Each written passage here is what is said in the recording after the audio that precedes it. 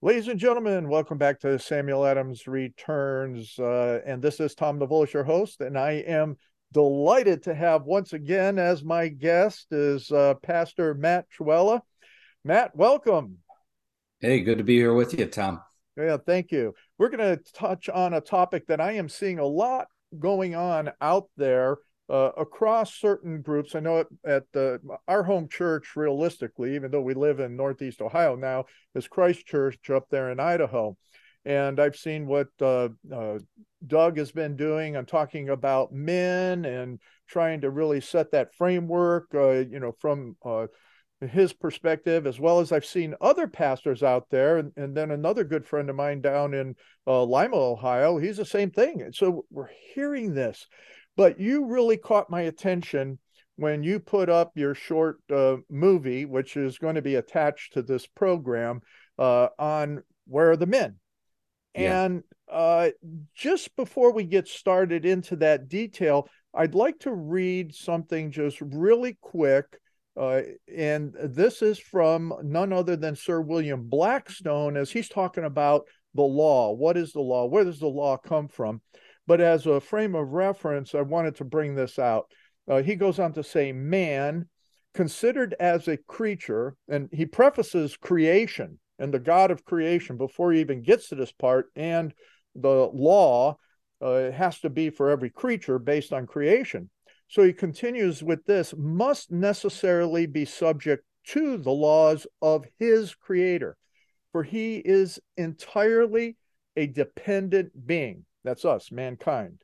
Yeah. A being independent of any other has no rule to pursue, but such as he prescribes to himself.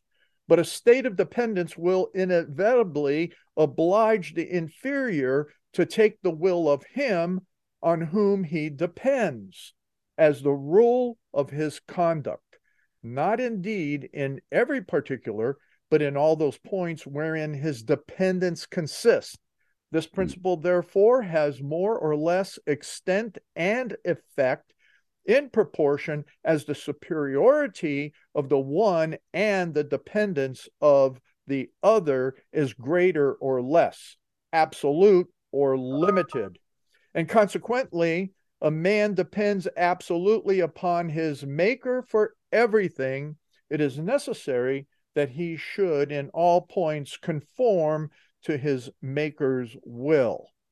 Mm. Did you ever hear that before, Matt? I did actually, yes. I'm Like, see, you're very up on familiar with Blackstone. Blackstone. Yeah. And Yeah, it's amazing. Here's a lawyer, a jurist, and he has better theology shown for him than most ministers or pastors do in our day today. It shows you how far we've fallen as Western civilization has departed from Christianity.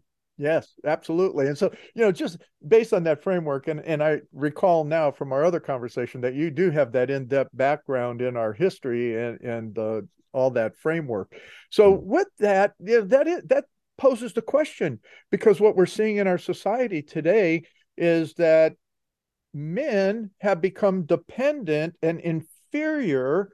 And what we're seeing also, I just read an article that uh, they're trying to revive the Equal Rights Amendment because Roe has been thrown out. And Mhm. so, with that frame of reference, you asked that poignant question: where are the men? Yeah. And you did the whole sermon prior to COVID. What stimulated you in your study of Acts to ask that question and then produce that 4 or 5 minute video now that's so relevant?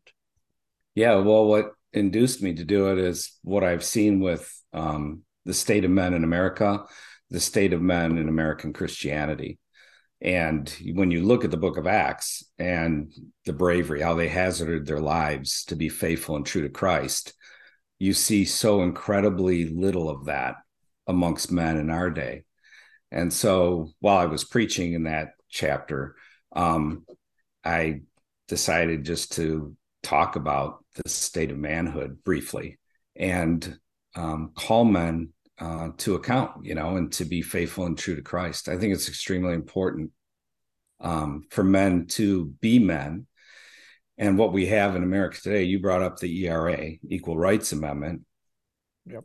Everything that they didn't get in the ERA, just about everything that they didn't get in the ERA 40 years ago, when they were, was that 40 years ago when they were pushing that at the national level, they've gotten it through the states and got it down into state law. And what people have to understand is that the decimation of manhood in America has been done by design in our nation, by the government officials, by the movers and shakers, the big wigs, the wealthy elites. They moved women out of the home into the workplace, all under the guise of freedom, and equality. And I always note, like when I go up to my local grocery store, Piggly Wiggly, around 5 o'clock, all the women in their high heels running in to get the rotisserie chicken to run home with it. And I think to myself, yeah, there's freedom, there's equality. They really wanted it done so that they could bring the state more heavily into the lives of families by removing mom from the home.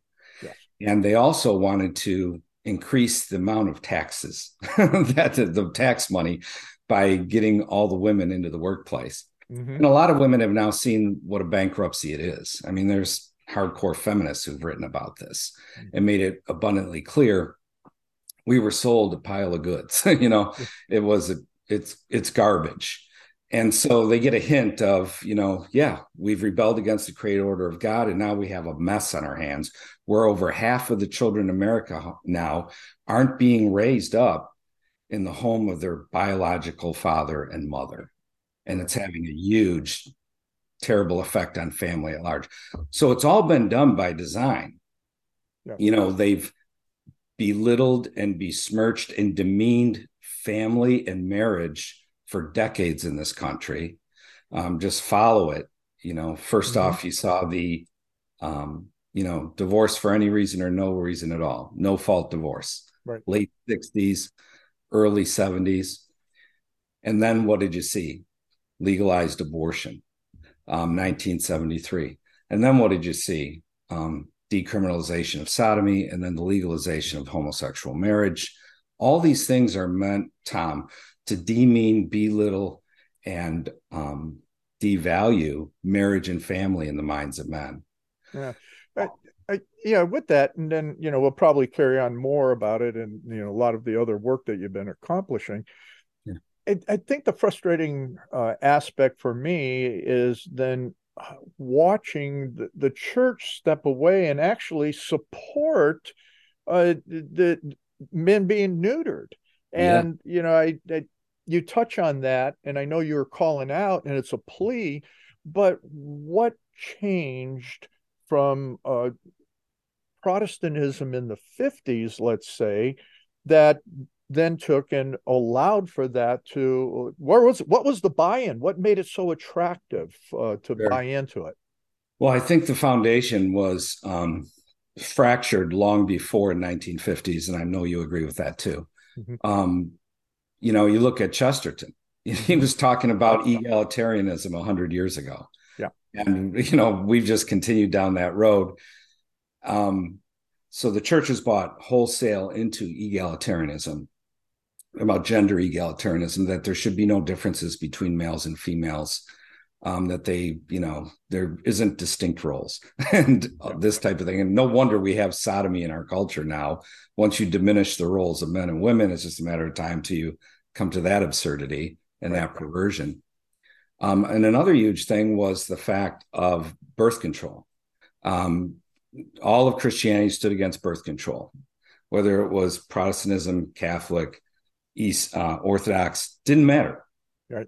All churchmen for over 1900 years, resolutely, all church bodies, all churchmen, birth control is wrong. And then we saw the first Christian body in the history of the world in 1932 over in England embrace birth control as being legitimate. It was just a couple of years later, the first Christian body in America embraces it. 30 years plus later, you had the American church supporting abortion. Right. Many of the Protestant churches supported abortion. Right. during, the time when Roe v. Wade came about in 1973. So once you diminish that, those distinct roles that God's given a man and a woman, and try to blur those and diminish them and say that there should be equality, there should be no differences. And then you take women and say, okay, you don't want to have kids. And men, of course, you don't want to have kids. And so we watch the rate of births just crash in this country. The last 6 years now, we don't even replace ourselves. No. Last year, the average couple had 1.69 children. Demographers say you need 2.1 just to replace yourself per couple. Mm-hmm. And we are at 1 point. So we are committing familial suicide right now in America and Western civilization. I was going to say that's across even Europe. Yeah. It's worse in some of the European countries. Yeah. Yes. 1.21, 1.24. And so, the Muslims tried to, trounce Christianity for centuries, could never do it. And now, simply because they're following the created order of God, whereas Christians and the Christian West has thrown off the created order of God regarding having children, they're going to be able to topple Western civilization at some point. Mm-hmm. So it's really crazy how. So those are the two dynamics. I want to stay on track here. Yeah, there's a million rabbit. Yeah, I know we could go off everywhere on it, but yeah. So staying on that focus. Exactly. So I think egalitarianism and birth control were the fracture, way back 100 years ago. Yeah, and then by the time you got to the 50s that you brought up in the 60s, they were going whole hog into, wanting the women in the workplace. World War II, of course, was used as a great tool to get women into the workplace, make it more normative in the minds of people. And when you look at our domestic policy regarding marriage, like if you go to family court or probate court, they call it different things in different states. When you look at the policy there, it is just rank feminist boilerplate rot made legislative law.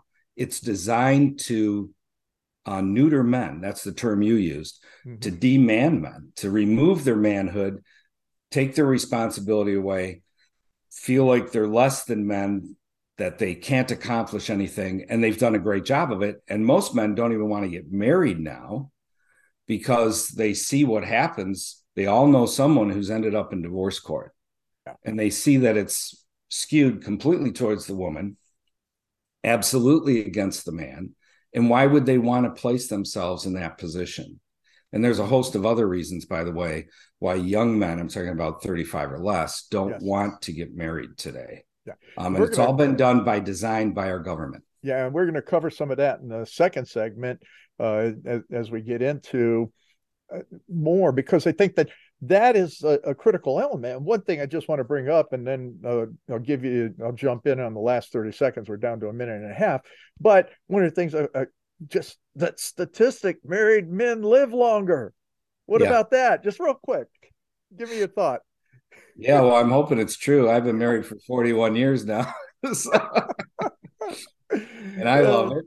Yeah, and, there you go. They say, the experts, they say that the average divorce, that's the average one, removes 7 years of life off a person. That's how stressful and terrible it is. And it makes you bankrupt, puts you in a huge financial deficit. Yes. And here's what I've learned real quick. I've learned that men determine their value as men, Tom, by how they do with their wives and their children. Right.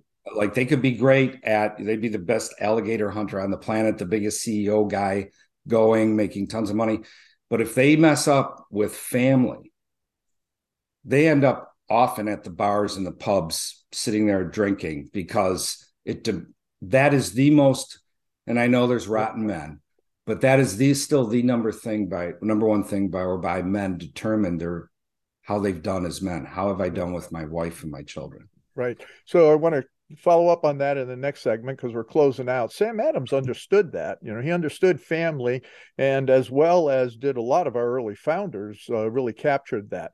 And when we come back with Samuel Adams Returned, we're going to continue this conversation of where are the men?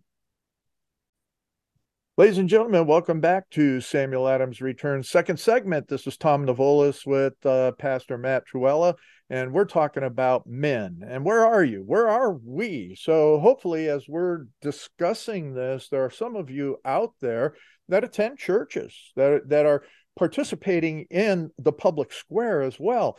But what does that mean as a man to participate? Are you standing up in the full faith of Christ and doing it? As we open this segment with a Mr. Blackstone and what he had to say about who do we give our who are we dependent on? Are we dependent on government? Are you dependent on the voters, for those of you that are elected officials? Or are you dependent on the living God for everything that you are? And then how does that affect your manhood? What does that mean?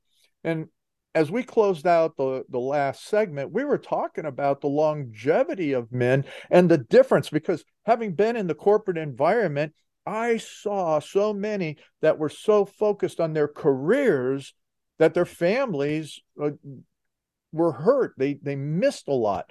There were times, even I can say in my career, I was so busy and traveling. I mean, there were times I was gone more than I was home. And so how do you affect your family? I'm glad to be out of the corporate world, Matt. I'll tell you that. So, I clearly understand what you were saying, and follow up on that a little bit more, because I think that all the professionals that are out there need to understand, how do we value ourselves, and how should we, in God's eyes, look in the mirror and say, I'm a man, and I need to be a man of God. So if you just pick up with that. Sure. Well, work is a huge part of our lives. It's part of our calling as men to work. It's part of God's very created order. And much of our being as men is found in our work, but also much of our being as men is found in our familial lives, with our wives and our children. So keeping that balance can be interesting at times. You mentioned that you ran into it when you were younger. I did too. I wasn't in the corporate world. I was in the ministry world, and I was a ministryaholic. I would always put ministry things before my own wife and children. And so I had to get really disciplined by the Lord when I was about 40, 42 years old, along that era of time, because he has a way of pruning us. He has a way of chastising us. And I went through some very difficult times during that time, and God used it for me to see how out of focus I was. We're men, we get our wives, and I always say, well, she'll always be there, till the end, and you can take her for granted. And all of a sudden, 20 years has gone by. We got married young. She was 18. I was 21. All of a sudden, I'm 41. And I'm like, wow, 20 years has gone by. And host of things took place, and I realized I need to put far more time into my family. Family worship was not a thing in our home up until my oldest child was 14 years old. And so I incorporated family worship. I found that massively important to do, because God has made men, Tom, to be providers, protectors, and priests. Yes. We're to be priests to our homes. We're to open the word of God to our wife and to our children, discuss the things of the Lord together as a family, have prayer together. And that's a very important aspect of manhood and being a man, and showing your children that example, that Christ is important to you, and Christ being in the home is important to you, as well as in the marketplace, at the church, at the workplace, and all those things. Right. But in the home too. Yeah. So, when it came to doing this little 4-minute video, I preached that before the pandemic and everything like that. But what I noticed was, when the pandemic happened, of course, people got concerned, at least some did. and they got involved. They realized they no longer had the convenience of being indifferent towards the unjust and immoral actions of their government, that they had to engage these wicked dogs. Right. And what I noticed was the vast majority that were doing it were women. Yes. Yeah. So that's what prompted me, let's just make a little 4-minute video, because I was just listening to this sermon, because I had never edited it and put it up on Sermon Audio. And I was listening to it, I was, wow, I said this right before the pandemic. And look where we're at with manhood right now. And let's make this little video. So that's, yeah. So what was interesting to me in the video, and folks, again, you can go to the end and you'll see that clip. If you don't mind, I'm going to go ahead and add that clip in if I can get it off of Rumble. But sure. What was interesting to me is that at the end of the video, you had all the young guys. Yeah. How'd that work? I mean, here's the transition, and I got to say, in one part, I'll ask my friend from Wretched TV. You had him in there in a quick clip, and I find him rather confrontational, because you were talking about confrontation there. But what was interesting, though, is at the end, you had all these young guys. What prompted you to go there as you were finishing out that video? That's interesting that you bring that up, because I get asked that all the time. And I get people, how do you get young people involved like that? We got to get young people involved. Whether it's an organization, whether it's a church, whether it's Republicans or groups or whatever, they all want to know, how'd you get, and this is what I tell them. The first thing is you have children. There you go. So there's no secret. You have children. We had 11 children, me and my wife. We have 29 grandchildren now. Oh. And so we had 6 daughters, 5 sons, and they love Christ. They live for him. So that was your whole family at the end of the video. Yeah. Well, not just my family. Exactly.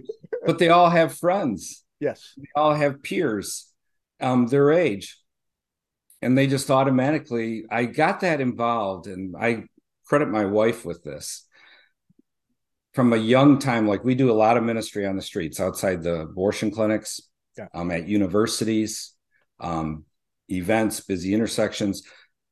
She's like, we're bringing our kids with us. And I'm like, you know how many people are out there? Your head's like on a swivel, trying to keep an eye on your children. And, they're not all nice people. Right. All that.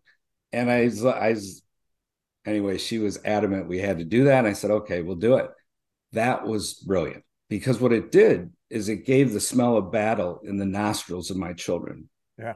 They saw mom and dad defending the faith, proclaiming the faith, being persecuted, being mocked, seeing people break down and cry and give their life to Christ and weep about things that are in their life and being prayed with. They got to see all that. And they realized, this is real Christianity. So we didn't put them in with the puppets and the Muppets and all that kind of stuff. No, we wanted them to come out and see what true, real Christianity was. So they have this fire in their soul, and other young people see it within them. And so, everywhere we've done things, there's a huge number of young people, and all the older people are like, how do you get so many young people involved? Number one way to do it, this is our program: have children. And it just happens. And raise them right, of course. Raise them right. So, that's real interesting, because there's a couple things with that, is that because we've seen the fractured families, when you go to all of the different, whether it's Republican Party, even a lot of the church groups, or to patriot groups or whatever, it's all the gray-haired folks. And, 85% of them are angry old gray-haired folks. And the kids the young people don't want to be around that, because they're not seeing that example of action. I had a young man on the program, junior in high school, a few weeks ago, and he volunteered at the Republican booth in his county, and the older folks, and they're more mature, if we will, were telling him pump the brakes. His exuberance in contacting and talking to people about just signing up to vote. and this guy's in there, pump the brakes. It's like, wait a minute, I told the kid I'd feed him a lot of sugar or whatever it took to keep him going. But that becomes the point. We're not setting the example. We're not, those that are already beyond having any more kids, and we're in that upper age category. We sit there and we look and try and determine, how do you draw folks in? Are we really setting that example? Are we setting the example in our families? I came across some information lately about the Puritans and the importance of their wives and their families, and what did that mean in the extensibility of the gospel. And so that is what continues to get missed in our churches. People will focus on they'll focus on Rutherford for some of the things that he has to say around grace and that, but they don't focus on Rutherford or even go near Lex Rex. So you sit there and go, well, how does that round out the example? So in bringing in the youth, what would be your to all of those gray hairs that are explaining, that are beyond, building their families further? What type of example can they be? What can they do to be those leaders to draw the youth in? Sure. Well, one thing you can do is go to where young people are. The university is a good place. I love going to the university and speaking. You end up in long conversations. And then within your own congregation, your own church, when you see young people, you as an older person, being able to speak into their life, talk to them, is extremely important. I've always found that good young people they understand the wisdom of gaining life experience from an older person. And so often we as older people keep it all into ourselves rather than relaying it to the next generation. True. And that needs to take place. One of the things we did at our church was we saw the church getting older with the pastor, that's me. And so we decided we need a younger minister who can also be a part of the church. And so we did that like 15 years ago. And so when you look at our congregation, it's old people all the way to all these families with little kids. And, there'll be, our church is about 250, 300 people, but you'll have 60, 70 little kids running around, on a Sunday morning. So anyways, as an older person, you can have an impact on them. And there's a host of other things that you can do too. Absolutely. Yeah, I know that, that's the same as Christ Church up in Idaho, is that Sunday services, you pay attention to the pastor and what he's saying, because there may be a kid, poking you in the ribs during the service. So, and that's all good. It's all that family coming together. And we miss that in a lot of congregations. There's even that segregation of families during that time of worship. And I think that there's a lot that's missed there. Here, shove the kid off to, go do, like you said, go watch the Muppets and Puppets and all of that. And then are the adults actually gaining something? Why don't you take a next minute to kind of give us a round out here on where you're going with where are the men, and then we'll pick everything up in the third segment. So go ahead. Sure. Yeah. To me, it's, when I was young, to make it just simple, the man drove the car and the woman sat next to him. And if you saw a woman driving the car, that was odd. And probably the guy just had surgery. Now, the vast majority of men sit and the woman drives the car. They're in the passenger seat and the woman's driving. And this is all been by design, to flip everything so that women have become men and men have become women. And as long as this insanity continues, we're going to have huge problems in our culture. I mean, look where we're at right now. It's an insane asylum. What you believe actually does have consequences. People are realizing that at this point. Absolutely. All religions aren't the same, and they don't produce the same product. Christianity is a goodness. And there's even authors writing in England now, atheists, secularists, pleading for Christianity to be brought back to the public square. Yeah. Because they see Absolutely. the goodness that Christianity brings to nations, to Right. civilizations. So And with that, let me so, just interject and we'll pick it up. Sam Adams totally understood that. And so did a lot of the anti-federalists and some of the federalists. So come on back for the final segment. Ladies and gentlemen, welcome back to this last segment of Samuel Adams Returns. Those anti-federalists, for the most part, they got it right. And this is Tom Novolis, your host, and I'm here with, I can call him my friend, is Matt Trewhella. It's a delight always to interact with you. And we've been talking about, man, where are the men? Where are the men when we see them show up in church? We don't always even see them show up in church. I mean, what I've seen over the years is that a lot of the women are doing the heavy lifting even in the churches.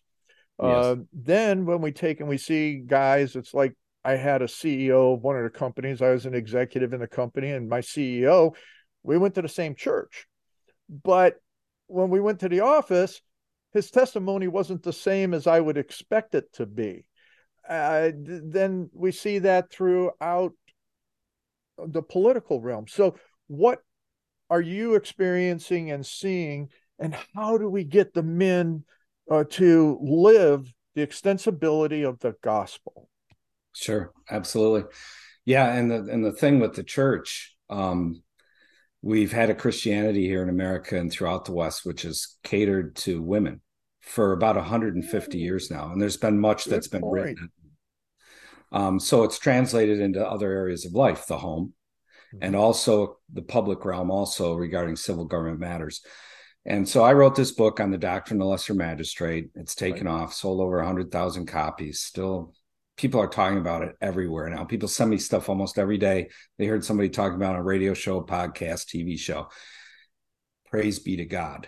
Yeah. And so I've done hundreds and hundreds and hundreds and hundreds of meetings, political, Christian, talking about this doctrine, about civil government matters.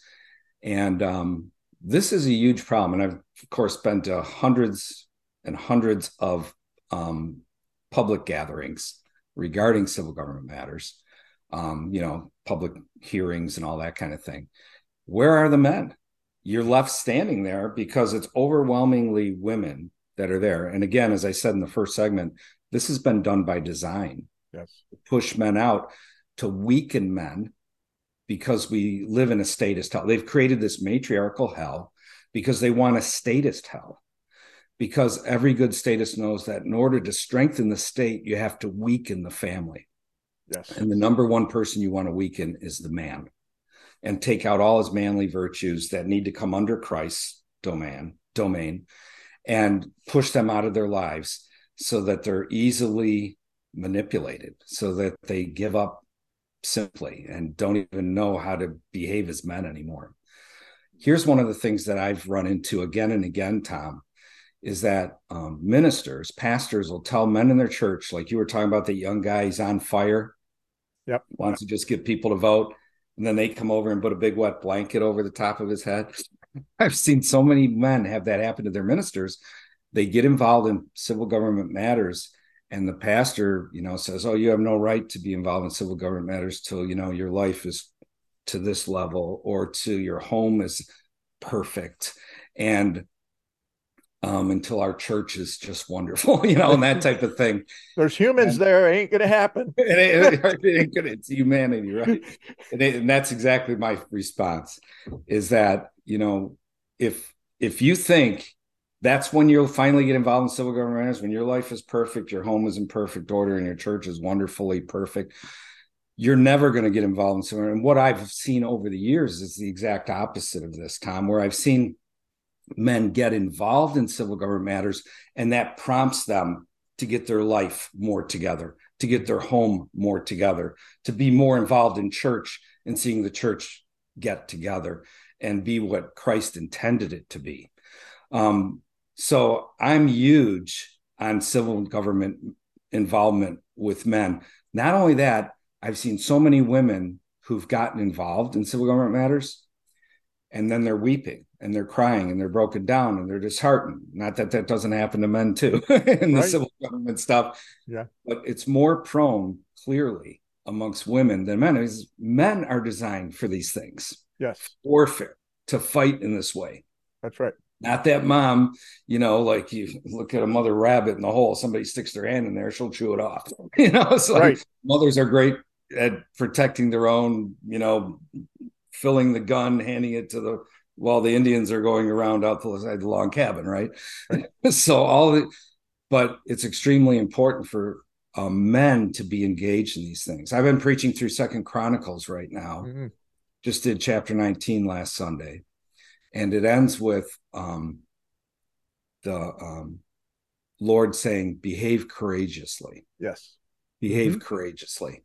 Why did he say that? Because when you're looking at chapter 19, Jehoshaphat had just implemented his second round of great reform, where he took evil and wickedness to task. And whenever you take evil or wickedness to task and confront it, wicked people and evil men become unglued. Yes. And some people just wilt in the presence of how hard it can be. That's why he said, behave courageously. Because when you're involved in reform, you better be close to him. And that, of course, makes the husband and wife be closer together. Yes. Because of the pressure that's put there. Right. All these things are important for people to understand. Yeah. So men need to take the lead in these things. Often when I go to these hearings where there's these filthy books, they're in schools, they're in library, they're filthy. Yeah. I mean, if you walk down the street and handed a kid that, you could get arrested and charged with a crime. And here they are sitting on the shelves. You go to those meetings, overwhelmingly, who's there? 80% females, 20% males. The men don't even understand their obligation and duty in the sight of Christ as protectors. Thank you. That was echoing in my mind as you were, speaking. That's what we're supposed to be designed to be. And we've lost total understanding of what that is. And I look at it even from, comparison and just a little distraction from my military days, and the fact that, we raised up guys to be warriors in my military days. But now, it's all about going and being educated and all these other types of things that, again, there's a breakdown of what is manhood. What does it mean to be that warrior, that protector, that person that will stand in the gap, be on the wall, building and weaponry in the other hand. It's hard to find. And, I got to say, bless the Lord that you're there, as well as, several of my other friend pastors and those that I know that are there, that are bringing this message back into their congregations. And, my great prayer has been that the churches reform into these truths, into understanding that, and there's a lot of pastors that won't even preach from the Old Testament because it calls them into account. So that becomes a key element, and that line of moving forward. Yes. What with that and taking that on, how is it that you're able to affect others in ministry to wake up to, I don't know, we could call it a new reformation if you want, whatever the term might be, but where are you at with that? What are you seeing? Sure. Well, one quick thing on the military thing you brought out. About a year and a half ago, 2 years ago, when you get older, you can't remember much anymore. But it was a while ago. I don't know. And we did a little video where we showed a recruitment video from America for the military. And we juxtaposed it with a military recruitment video from Russia. Yeah. And when you saw what they're saying to American young people, like you just said, it was all about homosex. Yeah. The entire recruitment thing was it was an indoctrination into homosex. And we had one of our sons going to the military about 4 years ago, and he told us what they're teaching in there. And, this is right when you get there, they want you totally orientated towards being good with filth. being good with perversion. Right. So it's crazy, but yeah, the way I view the pulpit is massively important for instilling manhood in men. Just preaching good. And here's one of the things I get from people from my sermons, Tom. What they love about my sermons is I'm an expositional preacher. I go through verse by verse, but I don't just keep it academic. Mm-hmm. I make application. And that's what they love. The word of God applied to everyday life, to real life, in Mm-hmm. all areas of life, because God's word speaks to all areas of life. Right. So I view the pulpit, number one, is massively important. Number two, I view being a living example of what God, and like I come from a broken home. My dad left on Christmas Eve when I was 11 years old. Wow. And people used to tell me that's terrible and thought, I put me at a great disadvantage, some would say, and all this kind of thing. And I really didn't realize how much negative impact that has on you till I became a father and I had my own children. And I understood, yeah, I really was at a disadvantage. But what built manhood within me was other good men talking about what it is to be a Christian man from the Word of God and from life and experience and all that kind of thing. And then God just building it within my life. So I view being an example to younger men as extremely important. Also, you see pitfalls as you get older that you had as a younger man or you saw in other men. Yeah. And so you're able to be a benefit to them to at least speak to those things regarding problems they may be having within their own life or within their marriage or family. Yeah. Yeah. We see that, even, well, haven't seen it lately because of the way things have gone across the culture. But it used to be the Boy Scouts was about, helping to raise men. Sports was about helping to raise men. And now, we can't even, you had just, what was that up in Vermont, a Christian school giving, just saying they walked away from a championship game because they had some transgender, this other school had a transgender taking in playing for them, and rightfully so. The Christian school says, hey, it's for the safety of our girls. Yeah. They stated it appropriately and said, hey, it's a safety issue for our girls. Absolutely. So when we take and we look at those things which would help build that character, help be that facilitator of passing knowledge and understanding, man, we're so far, as you said, we're so far out of whack. Absolutely. And what men have to understand too is when it comes to their familial lives, all of the culture, all of the government, all of the media, and many pulpits too are against you. Right. You have to dig in. You have to put in the extra effort, the perseverance, the sacrifice of time, not live like your average American married male or your average American single male by any means, but the time and effort into your home, your marriage, your sons, your daughters, that is massively important to do. Yes. You have to do it because no one else is going to do it for you. All the support systems that are supposed to help you, the culture at large, the government, not there. The media, they're not there. In fact, they're doing the exact opposite. They want to help finish your marriage and family off. Right. So take 1 minute here to talk to the young men out there, because we spoke about that in the second segment, is that, they don't want to get married. Say something to them because they need to hear this as well. Yes. Yeah. Marriage is a good thing. One of the reasons a lot of men aren't getting married is because of the fornication rate, even amongst married people. I mean, pardon me, even amongst Christian people.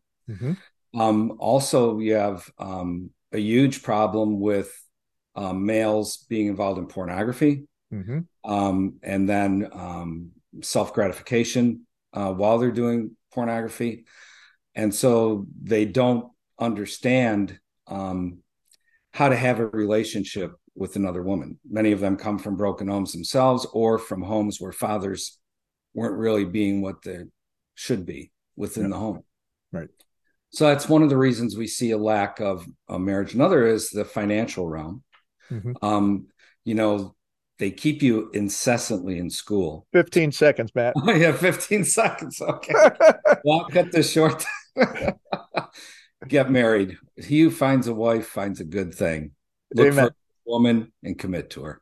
Yeah, absolutely. And, for the young guys, those are all key elements that take and find God's truth and live on it, experience it. And, Sam Adams knew how to live that way. He experienced it. And we'll look forward to having you back, Matt, sometime in the near future. See you Thank you. soon.